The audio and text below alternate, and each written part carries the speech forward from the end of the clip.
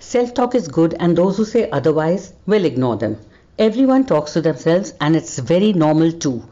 We forget that the mind is the voice of reason and our greatest power to use because majority of our thinking goes on subconsciously. In actuality, we've forgotten that all of us have talked to our favorite stuffed toys growing up. Today, when children talk to themselves, instead of listening to their viewpoint, we jump in and even ask them to be quiet out of fear that somebody might be judging them. Muttering under our breath when we are trying to figure out a solution, perhaps thinking through an uncomfortable situation, sorting things out, planning things, that's pretty normal. Talking to yourself actually helps you channelize thoughts. It's a great stress buster. Sometimes it's emotional situations or circumstances that may trigger inner self-talk.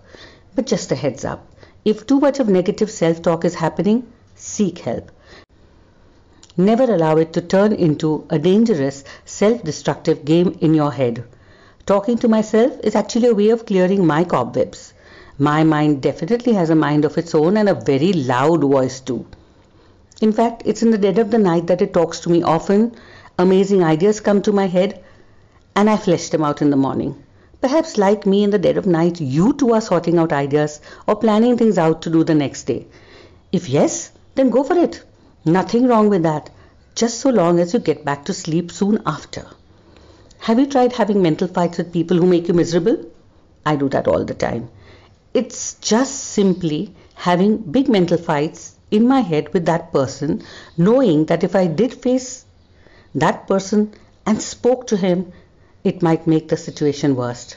Try it and see the anger dissolve. Agree to disagree, if you please, but that little voice in our head will always be a constant companion through thick and thin. Let me end with what Swami Vivekananda has said. He said, talk to yourself at least once in a day. Otherwise, you may miss a meeting with an excellent person in this world. I so agree with him. And so, I'm talking to myself. Are you? Rewire Life in 1.5 minutes with me, Hira, every Monday.